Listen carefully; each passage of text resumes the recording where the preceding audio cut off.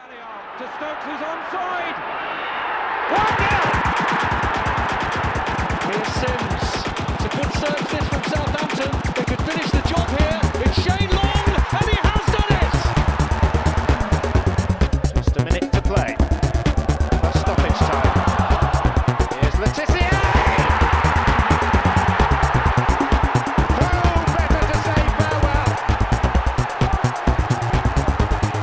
than one of the finest players ever to wear the red and white.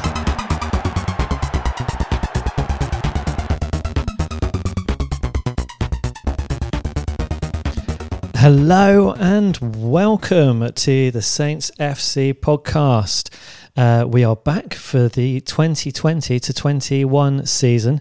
It seems like we're late. It's the 7th of September. We would normally be doing this sort of show a month earlier, but it also feels like football's barely just gone. And it wasn't all that long ago, Tom, that I was speaking to you before. So, Tom, how are you? Yeah, really good, John. Really, really good.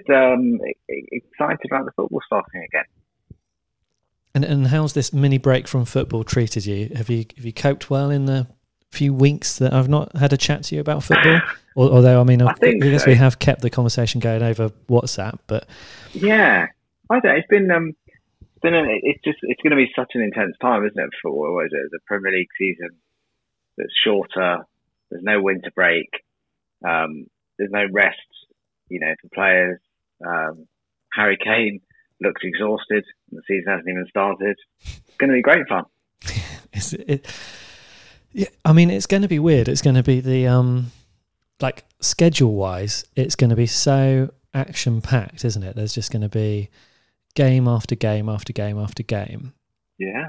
And then stadium-wise, it's going to be absolutely sparse with hardly anyone there at all. It's going to be a bizarre season, and hopefully before the end of the season, Tom, you and I would have been able to actually go and watch a live game. Yeah. Although I'm not sure whether that's going to be the case or not. In fact, I'm just going to add that to our predictions list. Will we get to see a game in person? Interesting. The good thing is our first game is the one that's closest to me. It's just down the road, Palace. Yeah. And it's bloody behind closed doors, typical. What are you going to do? You're going to wander down, hire a cherry picker? I'll just go outside the ground. Yeah. Yeah. Maybe just put a Saints shot on and offer any Crystal Palace fans if they want to fight. Do you reckon you can sneak in out of the back of the Sainsbury's? Because there's a Sainsbury's built into the stadium. It's built into a Sainsbury's, yeah. Yeah, I reckon. Do you think there's a Narnia sort of door if you go into the frozen aisle or something? Through the meat locker bit. Yeah. And you can sneak in. You pull on a haunch of beef and the door opens, you're there in the tunnel. It's how Wilf Zaha actually sneaks into the ground without getting mobbed by fans. He dresses up as someone from the Sainsbury's meat counter and slips in behind and then kind of gets into the stadium. You heard it here, Tom. Right, we should probably get on to some real stuff. What do you reckon? Yeah. Yeah, do it, John. Go for it. It's our season preview episode, which means we have to make some predictions, which will all be horribly wrong by the end of the season. But it's fun doing it, and it gives us a chance to talk about what we think Saints are going to get up to this season. One unusual bit is that we've already had an England game before we're doing this season preview. So we had a rather dubious 1-0 win over Iceland. And the England games, we don't normally spend an awful lot of time talking about them because there haven't traditionally been that many Saints players in the England squad. But we've had Ings and James Ward-Prowse playing against Iceland. Ings' first game for England for many, many moons. And I think, that's testament to everything that he's done to kind of get himself back to fitness, injury-free in the season that he's had. And then James Ward-Prowse had his first start for England. And you could almost argue, although maybe not the full 90-minute performance, certainly stoppage time performance was almost worthy of man of the match. Yeah, he did his bleep housery, didn't he, that everyone loves. The best thing about it was not that he did it, and not obviously that Iceland missed penalty, was you got Roy Keane, who's one of the most brilliant but vicious and nasty and horrible professional footballers of the modern time, sort of was bemoaning it, wasn't saying it's cheating and I don't like to see it. Yeah. And it's Roy Keane. Glass houses. Yeah, I mean, Roy Keane, what's Did he Didn't ever Roy cheat? Keane walk out of the island? Yeah, didn't Roy Keane walk out of the World Cup because he didn't get on with Mick McCarthy or something like that? Yeah. How Yeah, about here's another one? Didn't he also basically assault Alvin Haaland? I think, yeah, almost finished his career. So I think we'll take a moral high ground from someone else. Thanks, Roy. Yeah. And Jamie O'Hara as well. Jamie O'Hara was really annoyed about it. Who's mostly famous after a few games to Spurs for marrying a glamour model. So I think James Ward-Prowse probably slept pretty soundly, unlike a couple of his England colleagues. Well, I guess Phil Foden and Mason Greenwood are going to be missing out for the game against Denmark, which I suppose probably further cements James Ward-Prowse's chance to be starting for England again. And England versus Denmark, that's the big James Ward-Prowse, Pierre-Emile Højbjerg showdown, isn't it? The reunion. And I think with Greenwood out, also I didn't watch all of the game. I watched bits of the game on Saturday, but Saturday. But as Harry Kane looked exhausted, and whether they'll want to put Harry Kane through a second game in 3 or 4 days, I don't know. You might see two Saints players start tomorrow night, which would be very exciting. Do you think so? And this is the thing. Do you remember last season, Tom? This time last season, we were talking about a Saints start to the season, and correct me if I'm wrong, but had Burnley played some European football qualifiers at this point? They certainly had the season before that. Yeah. It was all very, it was quite strange. Well, it's just a terrible start, wasn't it? Yeah. But the point that I kind of wanted to get onto with that, is that going to benefit Danny Ings and James Ward-Prowse and the other players that are getting some international games this week? Is it going to benefit them at the weekend when we end up going to Palace? Are they going to feel more ready, more fit just because they've had that more game time? Yeah. There hasn't been an awful lot of a pre-season, has there? No, well, Sterling said that, I think Sterling almost talked about that in the interview after the England game, where he said, well, this is the best way to get up to speed is to play games, which is a funny way to talk about a sort of semi-competitive international fixture. But, I think so. Palace, which I guess we'll come on to, don't seem to have had much of a, like Saints haven't really, have they? Not had much of a pre-season. Yeah. They're certainly not the sort of intense foreign training camp that you normally see from Saints. You'd say so. Saints have had a lot of players, haven't they, in international action? I think, Stuart Armstrong, Bednarek, obviously Ward-Prowse, Danny Ings, Vestergaard, I think, has played as well. So there's a fair few in the mix there that represent the country. Yeah, and I guess Ralph won't have very long with them before the start of the season, but then in many ways I think kind of what we did in lockdown, that was Ralph Ball, that is what he's been trying to do. So if he sticks with kind of broadly the same lineup that we finished the last season with, because it was such a short period of time ago, I think that might be okay. I think the players will click. Yeah, it doesn't worry me, but because I think you're right. Cause it's just the system, isn't it? And I think one of the best things that happened to Saints was the Project Restart break, because it almost gave him the opportunity to again really hammer home that system into the players. Okay. Also, even if they're not playing, I mentioned they've all got iPads with all sorts of videos and diagrams and graphs and everything, pointing out what they need to be doing. Yeah, Tom, I've got the Saints squad photographs here, right, and all the players. There's 2 players and 1 ex-player that I think are looking at, like they've got a bit of a paunch on. One of those is Sofiane Boufal. Boufal looks like a big lad, doesn't he? I'm sure he was the skinny guy from Morocco when we bought him. He's now looking pretty beefy. Yeah, but not in a good way. No. He's got a bit of a paunch. Yeah, it's coming out the front, isn't it? He can't. Surely he can't be, but at the same time, there's no get. It could just be a bad picture, but does look like he's put. I mean, how's he put on weight? Yeah. I don't know. I mean, he's also got one of those beards, which is quite good at, hiding a double chin if you've got one.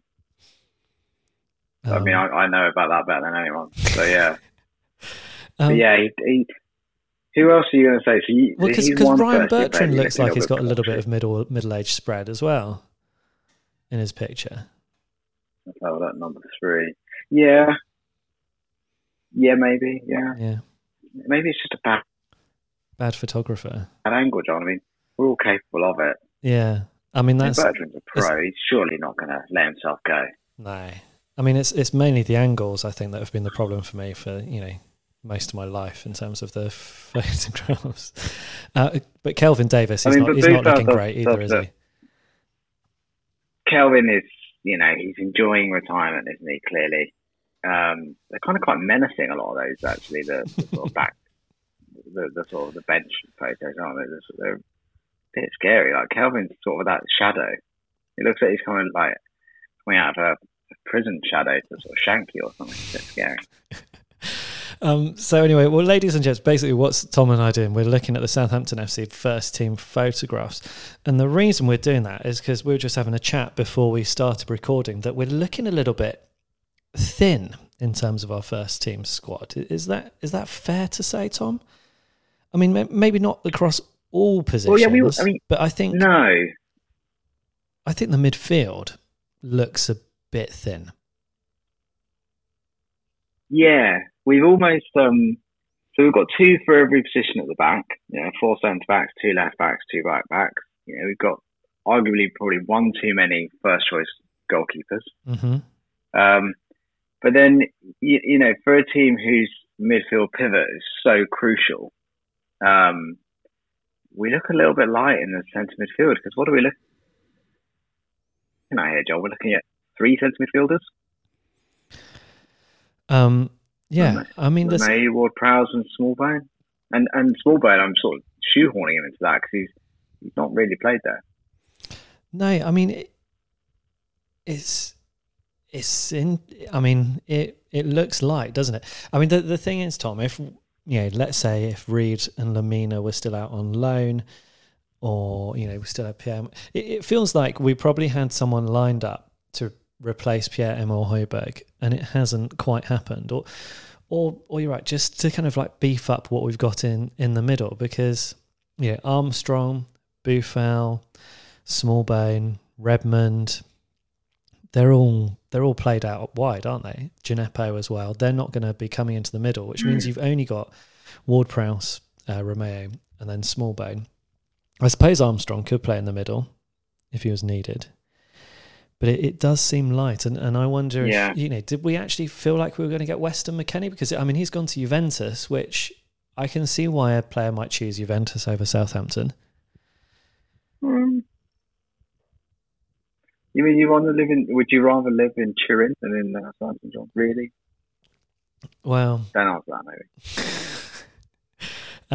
So anyway, I wonder if we might see another player kind of bought, because I mean normally you'd expect 22 players in your first team. Two for every position. We've got 4 goalkeepers, we've got 4 strikers, but then midfield just looks that little bit light. I think we could, or are we going to promote someone through from the under-23s? I mean, perhaps that's something we could come into, but I think we got. Our transfer business, it looked like we got the 2 main bits of business done early, but we seem to be missing the 3rd bit of business. Is that how you feel it's gone with bringing in Salisu and Kyle Walker-Peters? Yeah. And I do. And I think it's all well and good, isn't it? I mean, Ward-Prowse obviously played every minute of every game last season, every Premier League game. But that's quite an exceptional thing, and you can't really rely on someone doing that. Romeo looked good when he came in towards the end, but obviously we know he has a propensity to get booked quite a lot. He's going to miss games, and also he's arguably a lot different footballer from Højbjerg, and I think there's been a kind of quite a lot of revisionism from Saints fans in terms of how important Højbjerg was. I thought it was really interesting. Example of kind of football fans sort of being, well, it doesn't matter, he's actually not that important. He's actually not that big a deal for us. He welcomes me. He's not been very good, but really, he's actually vital to how Saints played over the last couple of years in terms of his ability to break the ball and his ability to get the ball away quickly. And I just think we haven't got that. And Romeu, for all his strengths and all his skills, and in terms of his winning the ball back and his aggression and his experience, you can't argue that he's a like-for-like replacement. And my worry is that unless we get one, we are one red card, we are one injury away from midfield pivot, which is Smallbone and one other. Yeah, I mean, if we look at maybe the idea is you'd move Armstrong in. Yeah, potentially. I mean, I'm sure Ralph must have a plan, because otherwise you'd expect there'd be an awful lot more news and rumours circulating around Saints trying to bring in another midfielder. But just to kind of emphasise how important Højbjerg has been to Saints over the last 4 seasons, he's played 35 games, 28 games, 33 games, and 38 games across the season. So not an ever-present like James Ward-Prowse, but a lot of games there. A lot of game time. Only 4 goals, all of them not in last season, but the season before that. But yeah, I mean, he was an important part of Saints' team, and it's not often that you would sell a first-team player and not kind of directly replace them. But, we kind of coped without him at the end of last season. So I'm sure that's kind of at the forefront of the minds of Ralph and the management team there. But you're right, we're only a suspension to Romeu, an injury, to Ward-Prowse. Let's hope that doesn't happen.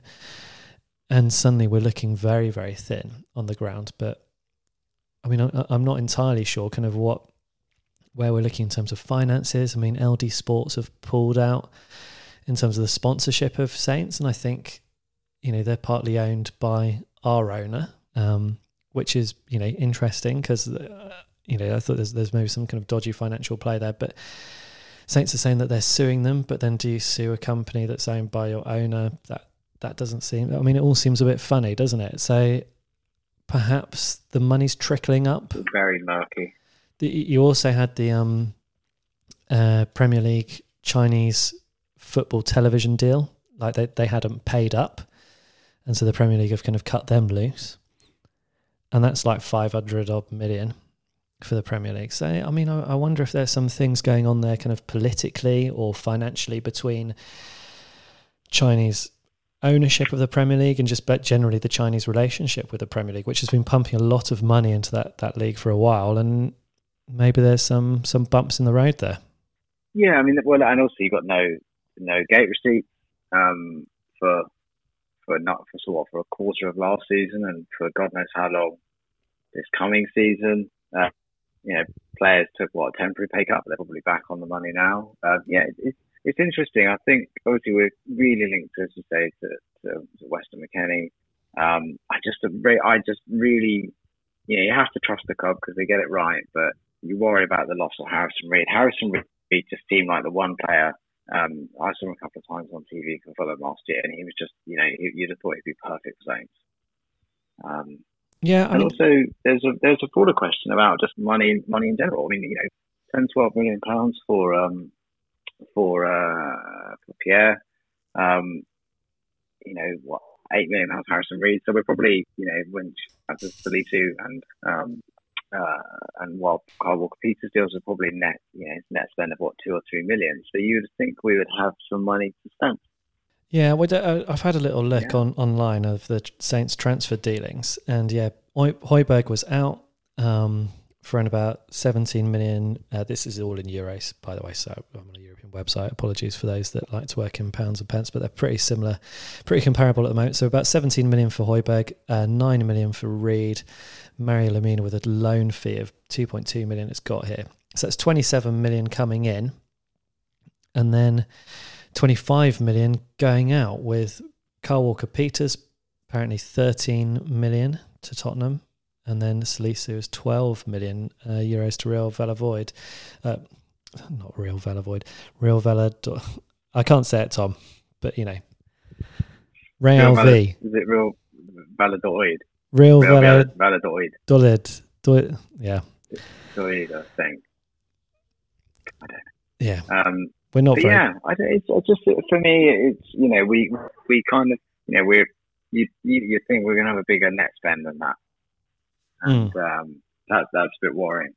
Well, I mean, presumably they got the football done. Project Restart happened, which guarantees the money still coming in. So you would have thought there would be some investment. We finished quite strongly in the league. We would have got a few extra million quid for doing that. So, yeah. I mean, hopefully there's another signing in there. I think we also kind of did this last year, and we're like, oh, well, how come we haven't signed a centre back yet? And then we, signed Kevin Danso, and we're all delighted. Let's hope Salisu is a more of a kind of like Alderweireld, Van Dijk than the Kevin Danso type. I don't know if you've read the articles about him, but he seems kind of very well rated. Pretty much, I think the last article that Carl Anker wrote about Saints before he took his big money transfer off to Manchester United. But it looks like he's had a really rapid rise from Ghana straight into Real V, as I like to call them, and he's had 2 seasons there. He's very highly rated, and one of the things that Carl quoted in his Athletic article about him was that many people kind of imagined that his fee might treble just in the space of a season. So, if we're talking about a player that we've brought in for 12 million and he might be trebling in value, I mean, there's some big things expected of him. And there were a lot of people, it seemed, willing to really talk the guy up. I remember when, I think it was when we had Klaus Lundekvam on the podcast, and I asked him about Elyounoussi, and he was a bit like, yeah, he's kind of all right. He didn't really big him up. So, sometimes players do big them up, but the kind of gushing reviews that Salisu's had looks like he could become a really, really fantastic player. Yeah, and I think for all of the improvements that Stevens has made over the last few years, and he's made leaps and bounds. He's 10 times the player he was, both in defence and in terms of bringing the ball forward. And Bednarek is incredibly solid. It's still a weak spot for us, isn't it? That centre back position. So I think we've never replaced Van Dijk. You could argue that it's almost basically impossible to replace Van Dijk. But Salisu, described as what Rolls Royce for the defender. Could this be the guy? I mean, everyone, like you say, everyone is raving about this guy. We seem to have pulled off quite a coup by signing him, and also signing him for 12 million. When you look at Arsenal, people like that are paying easily double that for defenders from the French league. So it's very exciting, but who knows? I mean, but he's played Messi. He kept Messi reasonably quiet by all accounts, so he must be pretty mustard. Yeah. I mean, I'm excited about seeing him, and I think I don't think we will necessarily see him straight away, because if you look at the interviews and the things that Ralph has said about him, they're saying he's got to get used to the style and stuff like that. So there will be a journey for him to go onto. So we'll almost certainly be starting with Stevens and Bednarek in place. But I mean, I'm sure he will get his opportunity. At some point, Ralph is going to realise that Saints FC podcast were right all along, and that Jack Stevens is really Pirlo in disguise, and he's going to be pushed forward a bit, and then there's going to be the space for Salisu to fall into that. Obviously, another good signing, Tom, Kyle Walker-Peters. That was a very important signing, I think. It felt like a relief to get him over the line.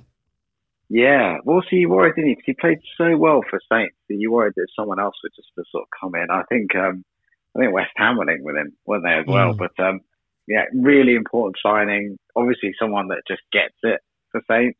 And I would argue probably our second or third most skillful player on the ball after Redmond and Boufal. He's a brilliant signing, and also a 5-year deal, fully committed. Obviously going to just be number one fullback, number one right back for Saints, which has been a troublesome position for probably a good couple of years now, since sort of Suarez went off the boil a little bit. Yeah. I'd agree with that. I mean, I didn't know how far back you were going to go then. If you're going to go Ryan, if you're going to go since Jason Dodd or something like that. You know, he's been a bit weak there, a bit light. No, it's great to see him signing up for the long term. But, you know, I do feel like we are certainly another midfielder short in terms of the transfer window. Maybe we'll see another one brought in. Who knows what quality we'll be getting. I mean, there's been a few loans going out. Not many loan signings coming back in, but there is one who's been given a squad number. And that's Fraser Forster. So do you think he's going to be like a new signing? Or is this just... I don't know, John. We trying to riff on something that's long since died out? Because, I mean, by all accounts, he had a pretty good season at Celtic last year. I know it is a different league, but he had a very good season at Celtic before he signed for Saints, and he did the first time around. He did very, very well for us, didn't he? Yeah, and we've all seen, the best of Fraser Forster, and when he is at his best, he is arguably, a top quality goalkeeper. We've also seen the worst of his, and I was at the last game he played for Saints, the West Ham away, where we lost 3-0, and absolutely across the park, Saints were awful, but Forster just looks completely lost. Now, obviously, he's got his confidence back up in Scotland. It is fascinating. I can't see him being number one straight off the bat, but 3 into 2 doesn't go. Obviously, one of our sort of first choice goalkeepers is going to have to leave. It's probably going to be Gunn out on loan.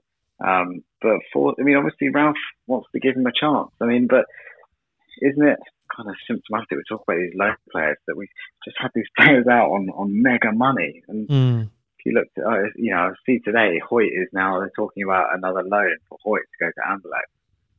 And, to your point, John, we've not signed a centre midfielder. I wonder if our failure to sign a centre midfielder, how much of that could be based upon the fact that we've got probably until Lamina went to Fulham, who can probably afford to pay his wages, we probably had £250,000 worth of player wages a week, probably out on loan. I imagine we were paying for most of. Yeah, I mean that's frightening, really, isn't it?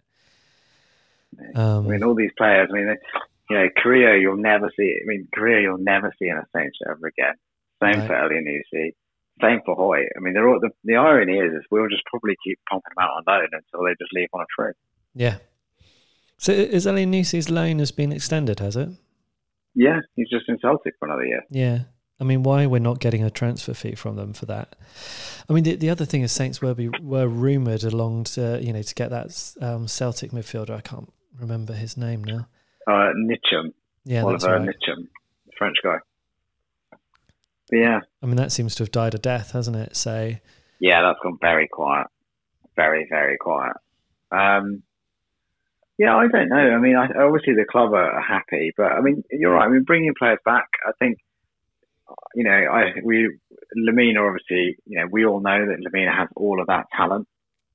God-given talent, but just won't do it consistently and won't put the effort in. So that obviously brought him out for Ralph straight away. See also Hoyt. Elyounousi on the other hand just didn't look good enough. But Forster is the one that's come back, and fair play to him. That must take a lot of mental strength and resilience to be able to walk back into Saints and say, I want that number one spot.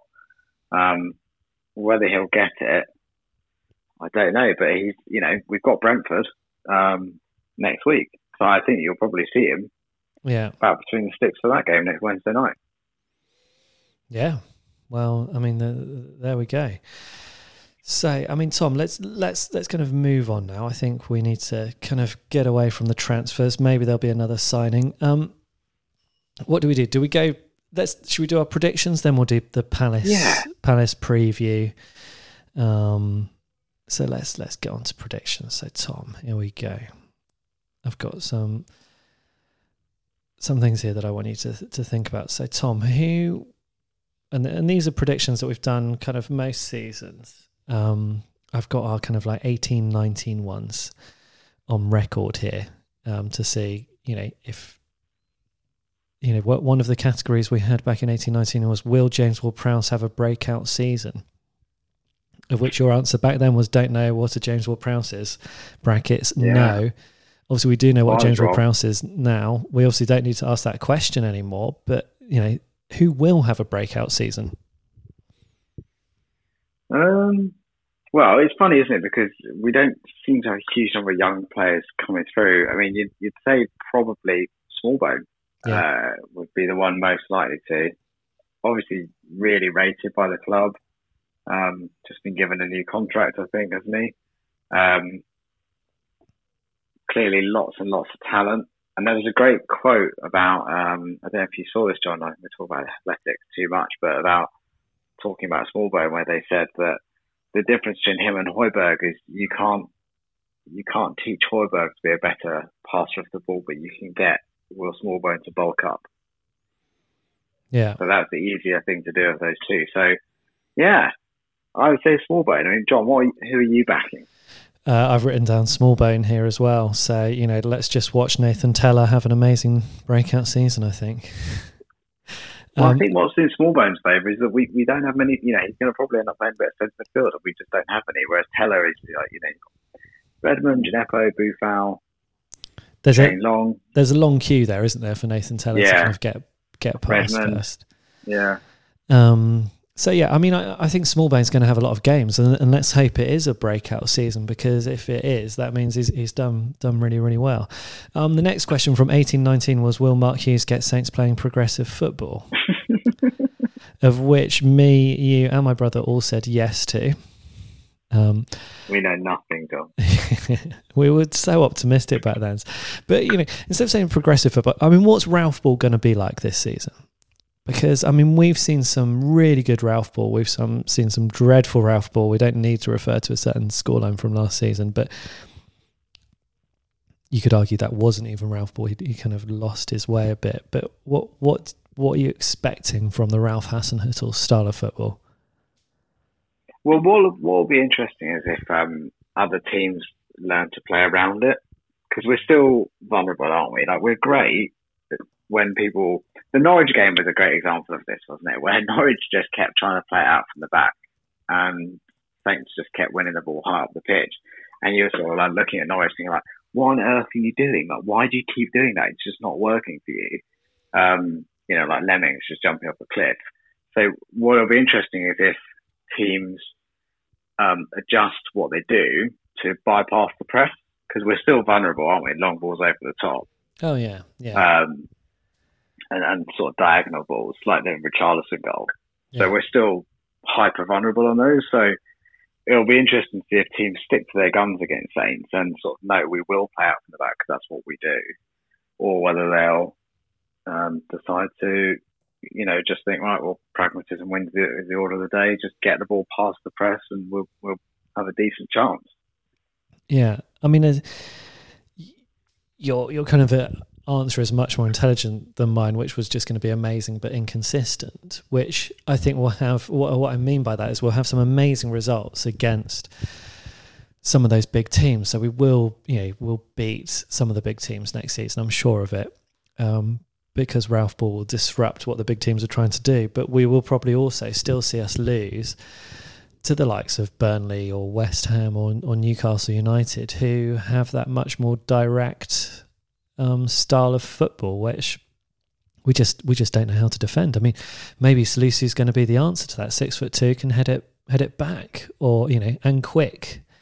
I think that's probably one of the biggest frustrations, especially when Vestergaard was on the pitch, that we were so vulnerable to that long ball football. And you're right, if teams go direct, we're gonna suffer. Or that's another thing that we need to learn to deal with better this season. Yeah, I think the biggest improvement to Ralph Ball will be raising the team, the game against, it's not your Man Cities, is it? It's not your Chelseas, it's not your Tottenhams or Man United. It's, can you raise it against Burnley? Can you raise it against Newcastle? Because that's the difference. What are we looking at? 9 away wins last year, third best away team in the Premier League in terms of number of victories. Only Norwich had a worse home record than us. Yeah. So, for Saints, it's about, if we can even get 2 or 3 more wins at home, all of a sudden that propels us much, much further up that table. And the irony is, we sort of lose to the sort of teams that, the Newcastle game, which I was at, where Saints were awful, Burnley, West Ham. Those are 3 games in that sort of December, January period, which were eminently winnable. Actually, Newcastle's March, but all games that you'd have thought we'd get a result, but we didn't, and that is the difference between that's the difference between us finishing like an 11th and us finishing 7th. Yeah, it's those games, and that's the trick for Ralph Ball, isn't it? It's like lads, when you're playing Man City and you're being watched by millions of people all over the world, that's great, but do it. Can you also do it in that game that no one else is watching, apart from so that's the difference. Yeah. Okay. And what do you think we should be targeting this season? What should be the in Ralph's strategy that he presents to the board? Where are we going to be aiming? Top 10, you'd have thought, wouldn't you? Yeah. Because you have to think they have to make progress, and they finished 11th. So progress is top 10. Yeah. Top 10 and decent cup run. We should be a good cup team. This is what I don't understand. Well, I mean, historically, Ralph Hasenhüttl hasn't done very well in the cups with his teams, which is strange because you thought, that football can beat anyone, or, is that perhaps another one that kind of highlights that vulnerability to the teams that go more direct, that, maybe you're more likely to come across a lower league team that's willing to hoof it up and beat you that way. I mean, I went for this one. We should be targeting 6th/7th, that last Europa League place, and the FA Cup or the League Cup, a cup run. I think that's got to be your targets. Yeah, and if you think we've got, it's difficult though, isn't it? Because that means if we finish 6th or 7th, that means we've got more points than one of Liverpool, Man City, Tottenham, Chelsea, Man United, Wolves, Leicester. Yeah. I mean, I don't think Wolves or Leicester are impossible, but that Man United, Arsenal, Liverpool, Man City, Chelsea and Tottenham, they're harder. But, we have done it before. Yeah. Yeah. And where do you think we'll actually finish? What's our end of season position going to be? So if you're targeting the top 10, where are we going to finish? I think my worry is what we spoke about, John, which is the centre midfield. We just look really light. So I'd say probably 12th. I just don't think we've got the strength and depth. And I also think there's a bigger, there's various nightmare scenarios, isn't there? But one is a Danny Ings injury. Because, whilst Adams did step up towards the end, we still look very light. Yeah. For goals, we do need more goals from across the team. Redmond needs to score more, Buffon needs to score more, Djenepo needs to score more. More goals. You make a good point there, but what I think is kind of quite funny about the whole league position is it's so dependent on the other sides around you, isn't it? Because last season we had more points than the season that we finished 8th with Claude Puel, yet we finished 11th. By quite some way, was it 54 to 47? So, by quite some distance. And we were 8th and 11th, completely agree. So, I mean, with my target of that last Europa League place, I think we'll finish the place below that. That's my end of season prediction. So let's say 8th. I mean, that would be amazing. I mean, it would be a good season. It'd be a fun season. But ultimately, we'll just be pipped to the post at the end, Tom. There'll be that little bit of disappointment. But, maybe we'll win the FA Cup. I'd take that. Yeah. I'd take that disappointment. Would you take getting relegated and winning the FA Cup, John? Yeah, my answer to this question is yes. Yeah, 100%. We normally ask who's going to score the most goals from the new signings, which last season was quite exciting. So we had obviously Djenepo and Che Adams, let's have a look, Tom. What did you predict? You predict Elyounoussi was going to get the most goals out of our new signings. I predicted Vestergaard. James predicted Che Adams. James, my brother, he has been on the podcast before. So anyway, I guess you've got Saliso and Kyle Walker-Peters to choose from here, Tom. Not necessarily two likely goal scorers. No, I mean of the two, Salisu got one, didn't he, for Real Valladolid? So I would, but I'd still guess Salisu. He's a big unit. Yeah, I've gone for Salisu we don't as well. seem to score many direct goals, do we, off corners? No. Vestergaard has got one, didn't he, against Man United? No, he didn't. The ball was crossed back in, so we took a corner. You're right, yeah. And someone crossed it in. I can't remember who it was. Jack Stevens, though, he gets the occasional direct. Jack Stevens got one against Villa. Yeah. Danny Ings, was that a free kick? He scored against Norwich from James Ward-Prowse. I can't remember. No, that was from a corner. I don't know. It does for the quality we've got in Ward-Prowse's deliveries. We don't seem to get enough. Yeah. Another question that we've had, which again is influenced by previous seasons, but perhaps not last season, is will we do better than just survival? I mean, I'm going for a big yes with the 8th, but at 12th, Tom, what sort of a 12th position is that? Is that a comfortable mid-table finish, or is that, some of it's been a bit nerve-wracking? We didn't know if we're in a relegation battle or not, but ultimately, in the end, we were okay. I mean, I make terrible predictions anyway. So you'll remember like a couple of seasons ago, I said, well, yeah, all the promoted teams are all going to get relegated. I mean, like Sheffield United will be relegated before Christmas. So who knows? I mean, you got Fulham and West Brom. Can't see them doing much, can you? But everyone's signing. I mean, even Newcastle, signing Callum Wilson today. Yeah. Good player. The player, Leeds bought Rodrigo from Valencia. People are spending big. They're not buying many players, I think, but they're kind of spending big. And it'll be interesting to see, teams like Fulham, if they make the same mistakes that they did last time, where they, last time they came to the Premier League, where they just signed an entirely new first-team squad and then got promptly relegated. So I think a lot of that will obviously, would depend on how Saints will do. It's going to be such a funny season, and you wonder if the kind of congested season will suit Saints in terms of our style of play, or it might be a real detractor because of the energy we expend. Yeah.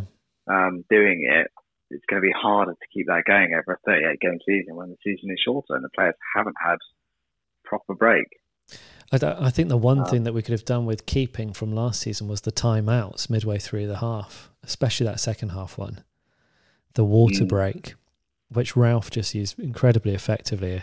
I mean, he's got to find a way of being able to influence the game from the sidelines more effectively, hasn't he? Because we saw when they stopped and, had a break for 2 minutes, he was able to definitely impact the game after that.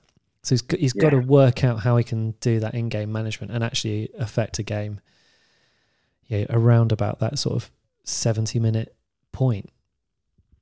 But I guess that's, about the intelligence of the players he's got on the pitch.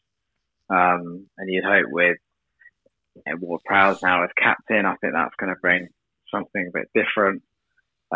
You just kind of hope that he's going to have the ability to get his instructions across. And also, what's nice is we've not had a wholesale revision of the team. You could argue that there's actually only one new player that's going to come into that team, and that's Lisa. And we don't know when he's going to come in. It's virtually, apart from Højbjerg, the same players last season. And you could argue actually without Højbjerg, it's the same 11 that did Project Restart. Yeah. Okay, Tom. Here's the next one. Next prediction I'd like you to make for is the player to look out for. Oh, I think Che Adams seems to. I'm quite excited because Che Adams is sort of like he's got a bit of a swagger about him, hasn't he? Like Danny Ings is like a nice boy.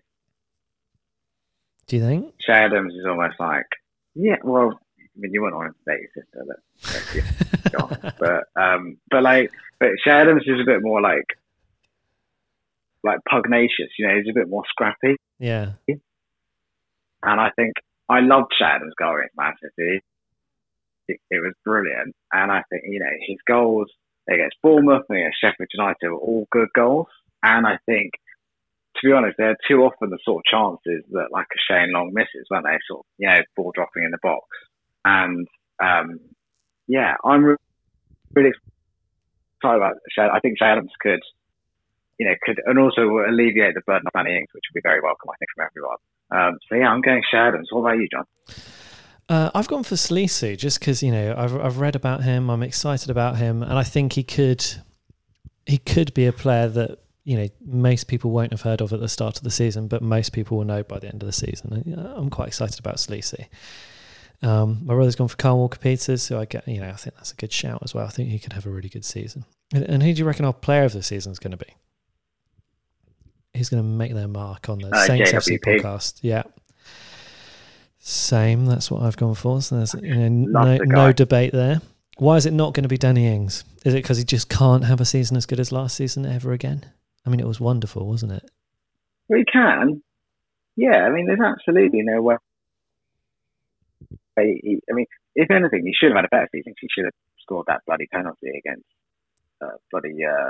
Bournemouth. Was it Bournemouth? Yeah, it was Bournemouth. But I just think, Ings is so talented and he's so clever, I think. But what Ward-Prowse brings to, I think, almost like Ward-Prowse has become, the irony is, for like such a seemingly quiet, meek, modern, mildly mannered guy, he's almost become like a talisman for Saints. And I think like things like he did against Iceland, where he scuffed the penalty spot a little bit. I think people are sort of loving him a little bit, aren't they? And they're sort of seeing him as just this really important character. So for me, James Walker. From cult hero to the player of the season. And okay, I mean, we had a youth player to establish themselves in the first team, but I think we've kind of done that with Smallbone, haven't we? Kind of with a breakout. So I don't know if you think there's anyone else who we might see kind of sneak into the first team squad from that under-23 squad. Jankovic is the one they talk about, isn't he? Yeah. And he's a centre midfielder. He's very young, John. He's only 18. I mean, there's not many 18-year-old centre midfielders in the Premier League. No, I mean, it can happen, though. I mean, it would be amazing if it did. I mean, if we go back and listen to this at the end of the season and we think, we were worried about the midfield and little did we know we had Jankovic and Smallbone waiting in the wings to just dominate the whole Premier League. Perhaps so wishful thinking, like maybe. 37. Yeah. Combined age younger than me. Who's going to be our top goal scorer next season? Danny Ings, of course he is. Danny Ings. Just because I knew that you'd have to say Danny Ings, I've gone for Che Adams. But it's probably going to be Danny Ings, isn't it? He's contrarian. Yeah. And he's going to be the Premier League's top goal scorer. Oh, I go with Aubameyang. Damn it! I've got Aubameyang as well. Well, it's not going to be Harry Kane, is it? By the looks of things, because he already looks knackered. And you've got Mourinho in charge of Tottenham. How can Harry Kane be knackered already? Yeah. Who else have you got in the running? You've got Mane, you've got Mohamed Salah. I mean, you can never rule Aguero out, can you? Aguero, yeah. Sterling, perhaps. Yeah. You don't think of Sterling, do you? But then he's just quietly there getting 20 goals every season. Yeah. My money will be on Aubameyang. Because I think as well Arsenal are just going to build their team around him. Yeah, and everything's just going to go through Aubameyang. Yeah, and Arsenal are looking a lot better now, aren't they? I think they're probably going to be pushing, I think, for the top four again, potentially, this season. So my brother, in all his optimism, has gone for Ings and Ings. So Ings is going to be Saints and the Premier League top goal scorer. Who's your top four going to be, Tom? Are Liverpool going to retain the title? Man City going to come back? Are Burnley going to finally get their hands on the Premier League? So top four from ascending order. So I would say, I think Man United fourth, Chelsea third, Man City second, Liverpool first. Just can't see Liverpool not winning it, can you? Because they've also managed to keep hold of that team. And I don't know if Nathan Ake. Yeah, and I don't think Nathan Ake is going to be they're a shambles at the back, Man City, aren't they? Which is nuts. say it, but they are. And I don't know if Nathan Ake is the one that you need to kind of is going to make that much of a difference. He's going to shore them up. Yeah. Yeah. Because, I mean, he looked pretty... I know he's playing in a terrible team, but he looks pretty shaky for ball. I know he didn't make a single mistake for 120 games that led to a Premier League goal, all these things. But, he wasn't that good either. So Yeah. It almost just struck me as there aren't that many good centre-backs that fit Man City's profile, so they just went and bought the one that was. Do you think Salisi is going to be next on their shopping list by the end of next season? Probably. Yeah. But then, if he is, then it's going to cost them, 40, 50 million quid? Well, it would be because he's had a great season if that is the case. And then just find another one. Yeah. Mm. My brother's Absolutely. gone Man City, Liverpool, Chelsea, Man United, I presume from top to bottom. And I've gone for Man City, Liverpool, Man United, then Arsenal. So there we go. None of us think that Tottenham are going to... Chelsea, the players signed are just phenomenal, aren't they? Yeah, but they've still got Frank Lampard as their manager. I'm still not 100% convinced yet. True. Yeah. True. But, they're a good shout, I think. They could do it. And here's probably perhaps a more interesting question, Tom, is who's going to be the bottom three? You don't have to put these in order. I just wonder who you think is going to get relegated. But you can't... Fulham and West Brom, you can't see past those two.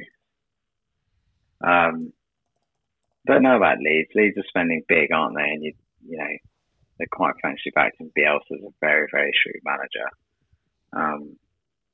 Obviously, I'll go with my dream, John. My dream would be West Ham. Always hopeful, Tom. Always. That's my dream, John. You got to have a dream in life, and mine is to see West Ham relegated. Yeah. I think you've been hoping for that for a while. Yeah.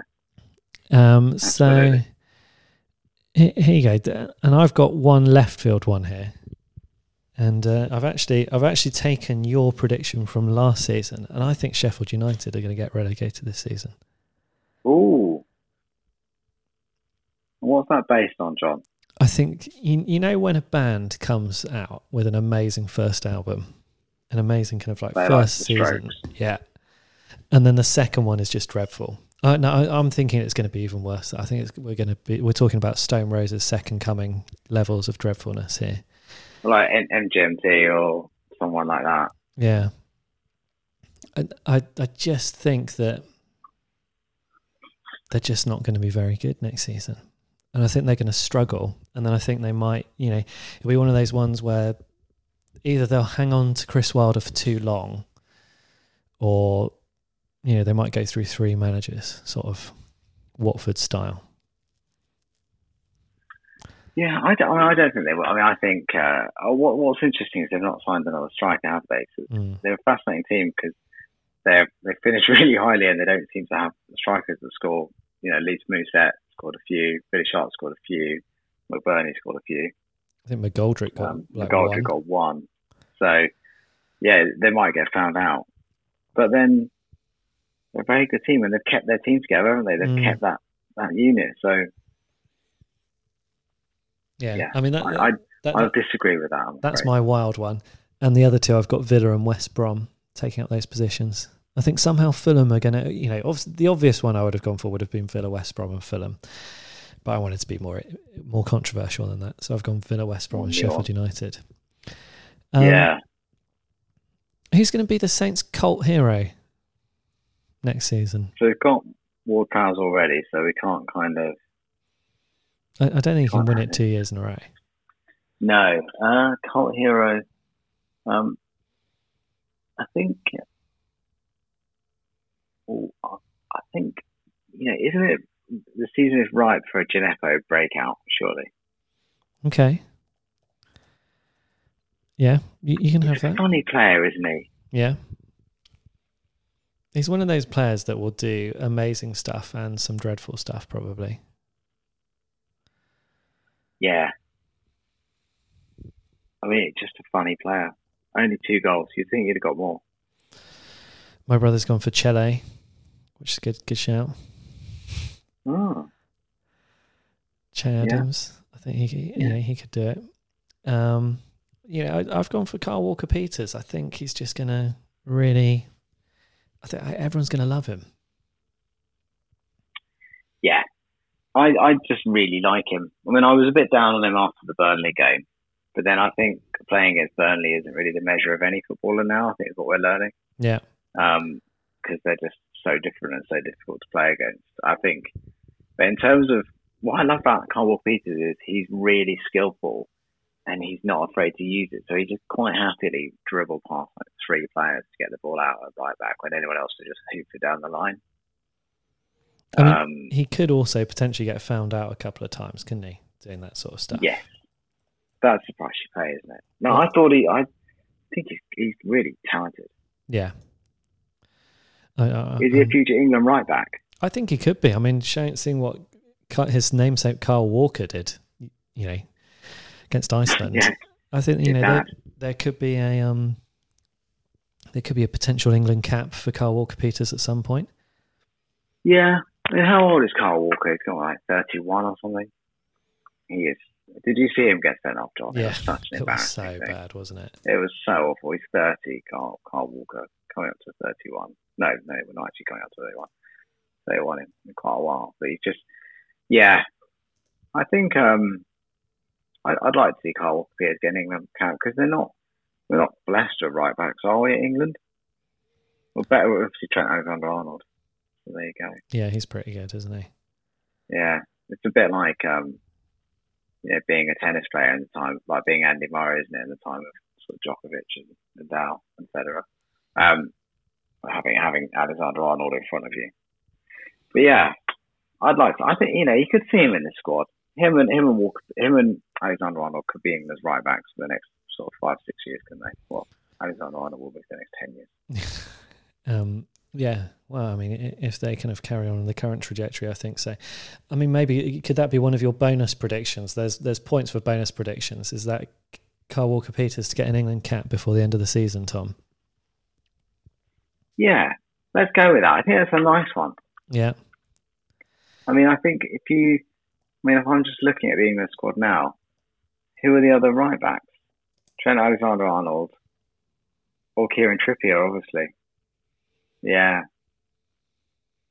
I have strong views on England in terms of that they shouldn't be playing. They should have the best players doing the best things rather than having Kieran Trippier take every set piece. Yeah. Yeah. Kieran Trippier he's funny because he's not been very good for quite a long time now, but he was obviously brilliant in the 2018 World Cup, so he's still there.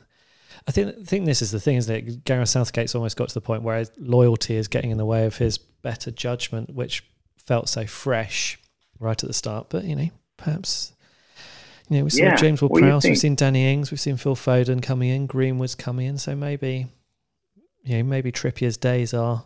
Maybe he's not seen Kyle Walker-Peters yet. It was post-lockdown, really, that he came to the fore. So there you go. I think that's a good prediction, Kyle Walker-Peters England cap. Yeah, I like it. Let's go with it. Yeah.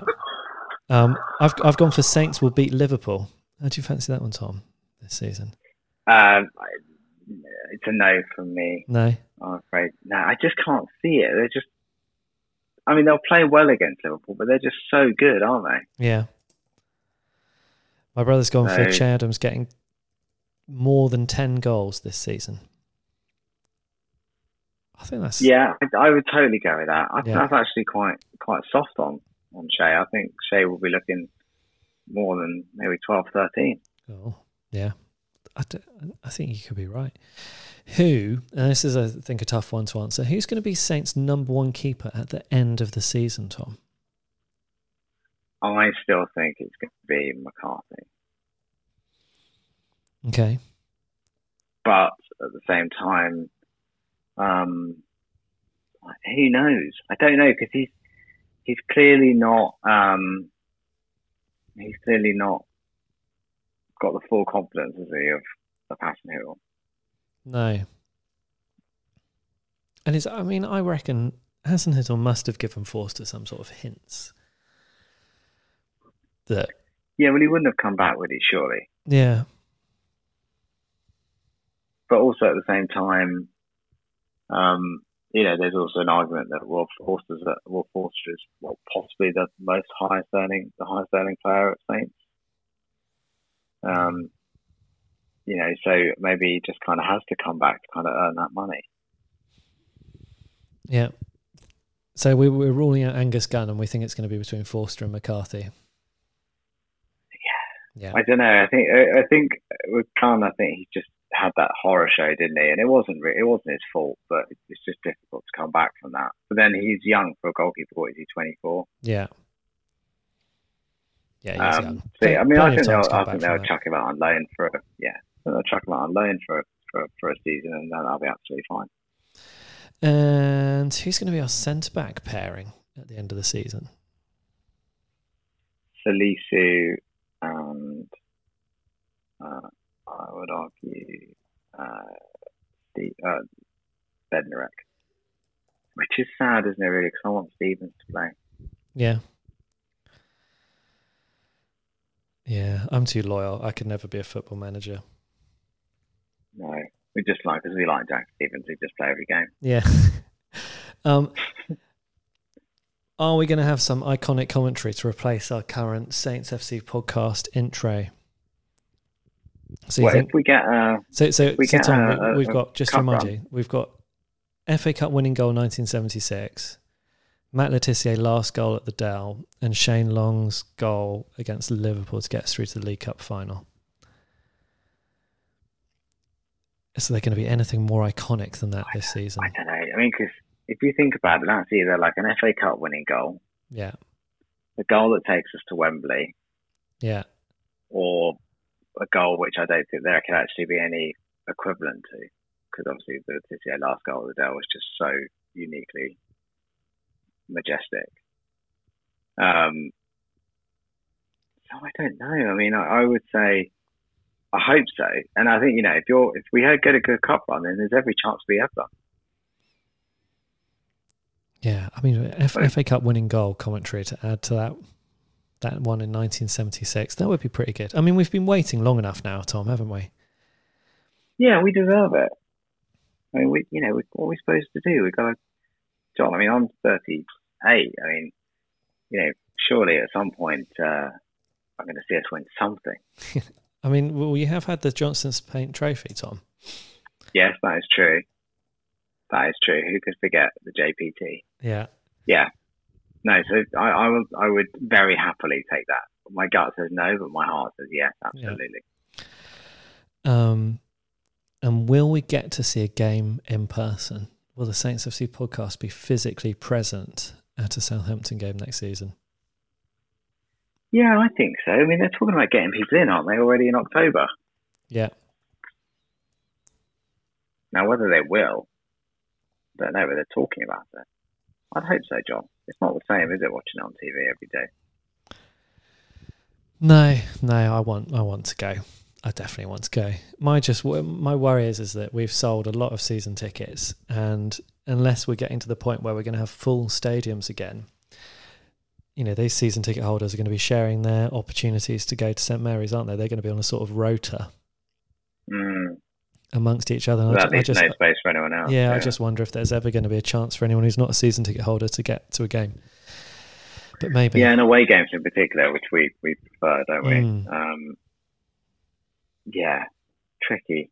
Very tricky. I mean, I'd hope so, but at the same time, I just really don't know. Tricky. Yeah. I'm going to go for an optimistic yes. Yeah, I think you kind of have to, don't you, really? We have to be optimists. Yeah. Maybe they'll have the vaccine ready by like February, March, Tom, and then we can just go and watch all the last games of the season. Yeah. Well, my parents have moved to near Brighton, so I definitely want to go to Brighton away. So, come on, guys. Get that vaccine. Something to aim for. Pull your finger out. I mean, you'd have thought they'd have someone working on it by now, Tom, wouldn't you? I'm going to check in with Matt Hancock. They should have someone doing something. Yeah. So, I mean, those are all the predictions I've got written down, Tom. I mean, is there anything else you wanted to say about what Saints season's going to be? Anything that you want to, pin to the mast and be like, this is what Tom Parker reckons the 2020-21 season's going to be? what I will say is I reckon we shouldn't have sold Harrison Reed. Yeah. I think that's the boo-boo. I just think he could have been perfect Spain tonight. You think we might live to regret that one? Yeah, I'm not angry, I'm just disappointed. Okay. What about you, John? Go for it. Go wild. I don't know. It's hard, isn't it, these predictions? It's just like having a stab at... I mean, I've already gone wild with Sheffield United getting relegated. That's pretty wild. And Saints beating Liverpool. You've gone out there. Two things that I'd be very surprised if they happened. Yeah. I do think one of those players that we've let go, maybe Reed or Lamina, might get a goal against us. I think that could happen. Right. Tom, I mean, we've got a game at the weekend, which we haven't even talked about yet. No, I know. Gosh. Palace away. Yeah. Good ground for us in recent years. Good ground. Is this actually the perfect first game of the season for Saints? Because I'm sure you've seen the stats, but Saints record in the first game of the season. I think for the last 22 or 23 seasons, we've won 2 or 3 matches. Yeah. Barely any. Yeah. I think, I agree. I think it's a perfect game. I think Palace, obviously they've still got Zaha. He seems to be some sort of cursed character in a Greek tragedy player that just could never leave where he is and just stuck there forever and doing all the same thing brilliantly and then just never getting a move. They've obviously signed that Eze guy from QPR who's meant to be very good, but they're still quite light at the back. And what did we get? We win 2-0 there last year. Yeah, Redmond and Armstrong. 2 brilliant goals. I agree with you, John. I think they would have wanted an away game. They'll have wanted a game against a team that doesn't do a sort of high press. And I think they'll fancy their chances against Spurs. I really think they will. I'm sorry, against Palace. I think you could see us, John. You could see us adding to our first game of the season win ratio, which, a rare as you say, Saints is awful. win. Yeah. I mean, I'm glad it's not away to Burnley or Newcastle or something like that. Yeah. Or at home against Arsenal or something. But yeah, I'd say this, and then it all goes. We go against Spurs. Very exciting. I'm really excited.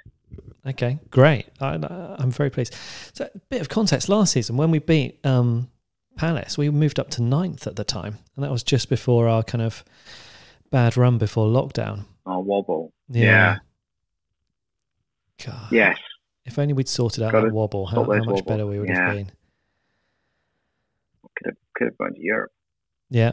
And then we've got, Brentford next as well? Brentford and then Spurs.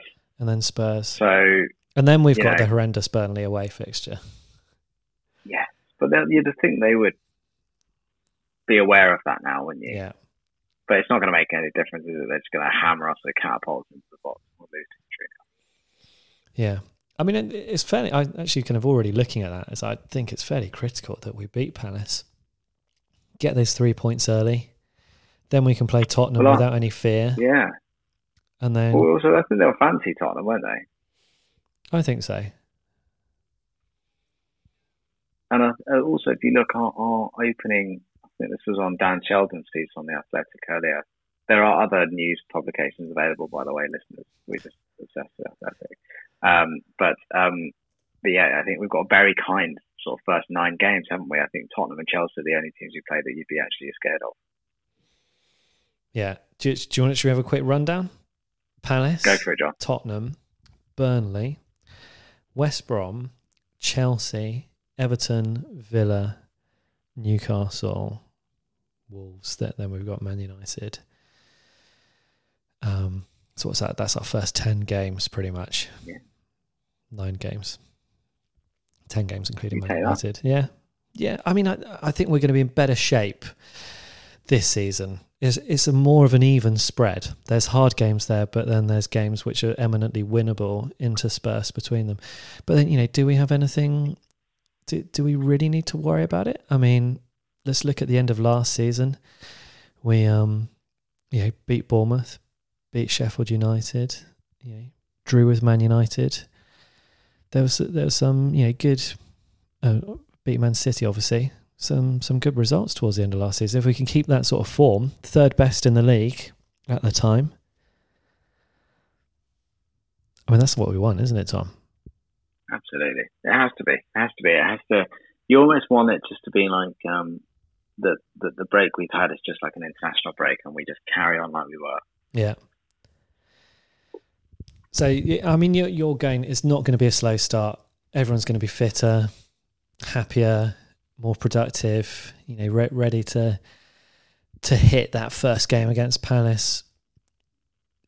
Is that what you're feeling? Is that what you're sensing, Tom? Can you feel it in your waters? I got a good feeling, John. I think the mood, everything you see, the mood around the club seems to be really positive. I do think they'll miss Højbjerg, but I think they'll get away with it initially. So yeah, I think there's loads of reasons to be cheerful, loads of reasons to be optimistic.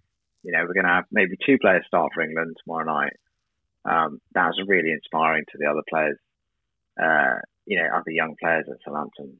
So yeah, I'm really excited about Saturday. Really look forward to it. Well, I think, Tom, on that note, with all this positivity and looking forward to the first Premier League weekend of the season, we should call it a night. Yeah, sounds good. Yeah. Well, Tom, it was an absolute pleasure as always. Listener, if you've enjoyed what you've heard, you can write in at saintsfcpodcast@gmail.com. I'd love to hear your predictions. What kind of left field ideas can you throw at us? We might read some of those out if you can go really wild with your predictions. And we might read those out on the next episode, where we will know a little bit about what Saints' start of the season is looking like. Very exciting, Don. Very exciting indeed. Right, so there's only one more thing now to do, and that's listen to the Saints fans sing us out. So, cheerio, everyone.